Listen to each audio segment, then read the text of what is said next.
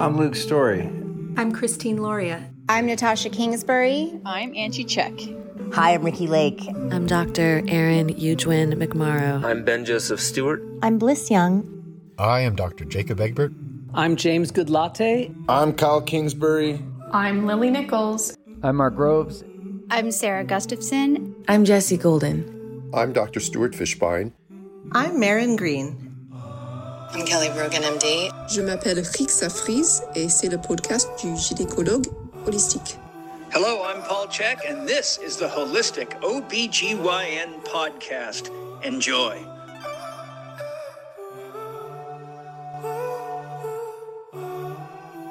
Today is my final shift as an obstetrician.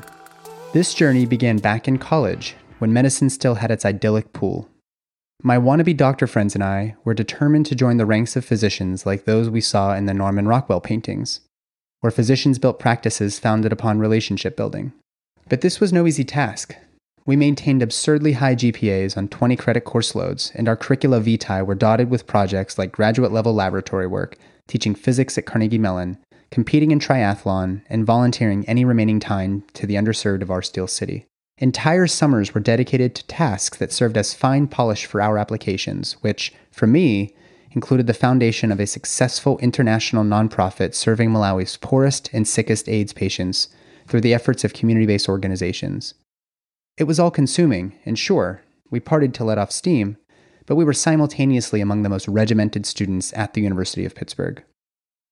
Medical school was only available to the few of us that achieved the highest honors and admission scores. Medical school was a different beast entirely, and it took academic rigor to a new level. Imagine covering the material of a full academic textbook every 2 to 4 weeks. This is no exaggeration. There is so much information packed into the 4 years of medical school that it's a wonder that we don't begin to specialize sooner. Physiology, pathology, physical exams, imaging, laboratory analysis, writing notes, communicating plans, the list goes on. I managed to find time for romance here and there, and I even reconnected with my now amazingly supportive wife towards the end, but sleep and self-care had largely fallen by the wayside. Nevertheless, I'm still glaring at nearly $500,000 of debt to prove that I survived. The title of doctor was in hand. I just needed to choose a specialty. My mind was a sponge, and at the beginning of each clinical rotation, I found the individual specialty intriguing as a possible career path, but none captivated me more than obstetrics. The first couple bursts that I attended were purely magic. I was able to remove myself from the learned pathology of the process and soak in the infallible beauty of human being. Obstetrics was something that I could get behind, so I did. It would seem to the innocent bystander that I had it made. I had become a physician, met my future wife, and found a specialty that I loved. So what happened? Well, residency happened. The next leveling up in a physician's journey is the ultra-competitive residency application process. If you manage to match into an accredited program, and many don't, you are rewarded with the Herculean task of work weeks ranging in commitment up to 120 hours. Encouragement came from more senior physicians in the form of anecdotes about their 160-hour work weeks, not acknowledging, whether consciously or unconsciously, that the required health record documentation, administrative bullshit, and sheer volume of new medical knowledge that needs to be acquired in 4 years of contemporary OBGYN residency demands that we sleep less and completely confiscate our social lives so that we have time to study medical journals outside of the confines of the regular 120-hour work weeks. This work volume understandably came with limitations on allotted time for sleep, and 70% of this training was in the operating room, where we were expected to forego eating until a 30-minute window permitted the scarfing of as many calories as possible between surgeries. One of my attendings even told me that your wife needs to understand that she comes second. It's no wonder that a quarter of medical trainees experience a major depressive episode during their training, or that physician suicide is on the rise. It was dehumanizing. This is where the magic began to fade, and it didn't get much better after residency. The life of a hospital-based OBGYN is misery. Phone calls throughout the night to fix problems that we created through attempts to induce or intensify birth surges are a prime example of how our priorities have become thoroughly ass-backwards. A tired nurse calls the tired physician, who becomes increasingly more annoyed with the tired nurse, who reflects this annoyance, and the cycle continues. Off shift, and when you're not racing through a packed clinic, OBGYNs lose precious family time, fielding calls from administrators or coders that want to schedule meetings with you in order to shore up your documentation, in order to squeeze every last dollar out of the patient's insurance company. Seemingly just so that they can advertise how great their profit margins are to all of their tired staff by way of a half-assed taco party that will take place, we're told, sometime this spring. This is the life of most physicians. Family third, patient second, the business of medicine, a part of which you are a small cog, first. Romantic, isn't it?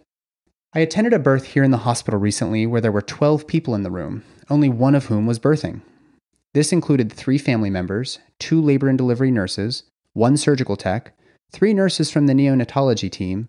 We come for all deliveries, they told me. 1 nursing student, and myself.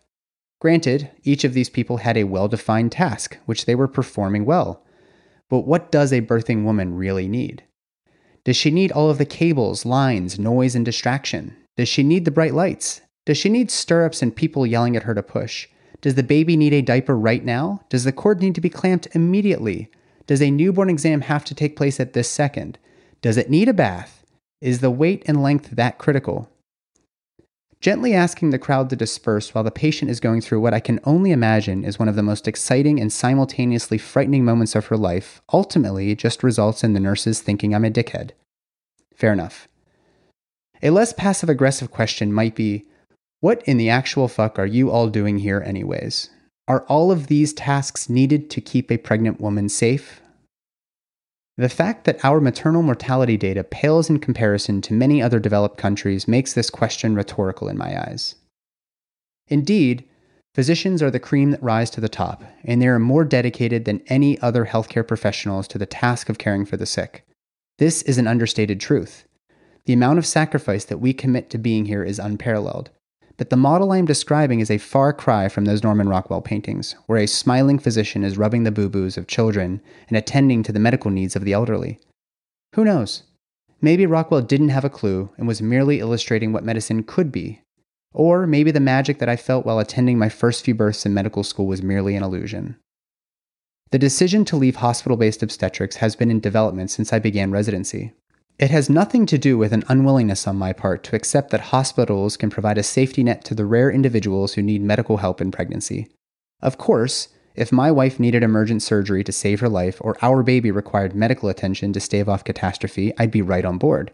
But that's not most pregnancies, and certainly not most newborns.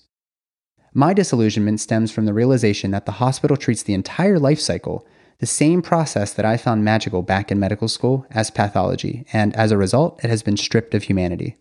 Many of my OBGYN colleagues have asked, how could you leave a field to which you dedicated so much of your life? Thinking back on my 6 years of practice within the field, it is sad for me that things didn't work out, because early in my training, I admired so deeply the obstetricians and gynecologists that I worked with, not to mention the numerous labor and delivery nurses. But having been stripped of our own humanity through training and practice, it's impossible to continue on this path. Through my work in palliative medicine, it's no longer possible for me to understand the medical question without first getting to know the person. But outside of palliative medicine, physicians aren't rewarded for getting to know the patient. We're rewarded for maximizing the hospital's profits, and we otherwise only have time to care about getting the job done quickly so we can be home in time for dinner for once. Furthermore, the unique medical legal debacle in the United States has set precedents for holding physician licenses at gunpoint. Remember that movie Sully, where Tom Hanks lands a passenger airplane on the Hudson River out of desperation after full engine failure? The jury held him accountable for his, quote, mistake, given several other pilots eventually figured out the precise sequence of procedures that could have enabled him to turn the plane around to land at an airport. Yet Sully argues, correctly, that these simulations don't take into account the time required for human decision-making. In other words, hindsight is always 20/20. Sully was a true professional, and he made a split decision that saved lives. Many OBGYNs have lost their privileges and licenses for no less, doing what they thought was best for the patient at that moment in time. Isn't this why we pay physicians decent salaries? Because they have skills that many others haven't practiced? Don't we want physicians to feel safe putting their expertise into action in the event of an emergency? Simulations and expert testimony shouldn't be able to touch that, but alas, precedence has been set. Prosecuting attorneys and the clients that they represent have stripped the human element of medicine away from those doctors who have dedicated their lives to this practice since age 18, and doctors, in return and in their own defense, have stripped the human element away from birth. All of those helpers in the delivery room are happily paid for by the hospital in order to check as many nebulous boxes as possible under the guise of, quote, safety, which, by any other interpretation, could actually be seen as lawsuit avoidance. Deep down, we know that more medicine doesn't help most birth. Most birth happens whether or not I'm there to, quote, deliver the baby, and our collective OBGYN gestalt tells us that the more that we do, the worse the outcome. Yet we are held accountable by non-clinician hospital administrators and prosecution attorneys to do innumerable, unhelpful tasks to support pregnancy and birth. The birth magic that we all first experienced was lost long ago, and this is why many OBGYNs prefer to focus their time on gynecology. This is and always has been the state of hospital-based obstetrics. The woman, the person to whom we have set forth to care, has fallen by the wayside to our overemphasis on defense from lawsuits, business administration, and comforts of the, quote, delivery team, such as the dorsal lithotomy position in the second stage of labor. This transition, which began hundreds of years ago, is a big fuck you to a most precious moment that sustains our species. A moment that is at least as important as death. These events make us who we are, yet the medical system has failed to uphold the magic. I'll be giving up the practice, but I'll maintain my currency in the medicine. I will continue reading, interpreting, and presenting the literature. I may even find my way back into clinical practice, but I won't be working in a hospital, where women have been trained to fear birth. I will be striving to support, whether clinically or otherwise, the birth workers and other women who see birth as a rite of passage, as a natural expression of feminine power, as a normal physiologic process, as a part of being human. I'll be doing my part to address the inequalities in medicine and to bridge the racial divide that has led women of color to fear hospitals. You'll find me breaking bread with the birth educators, doulas, witches, midwives, nurses, and other physicians who guide their patients to safety without failing to appreciate the beauty and majesty displayed by a birthing human. Alza la frente en alto y camina bien, alza la frente en alto, alza la frente en alto.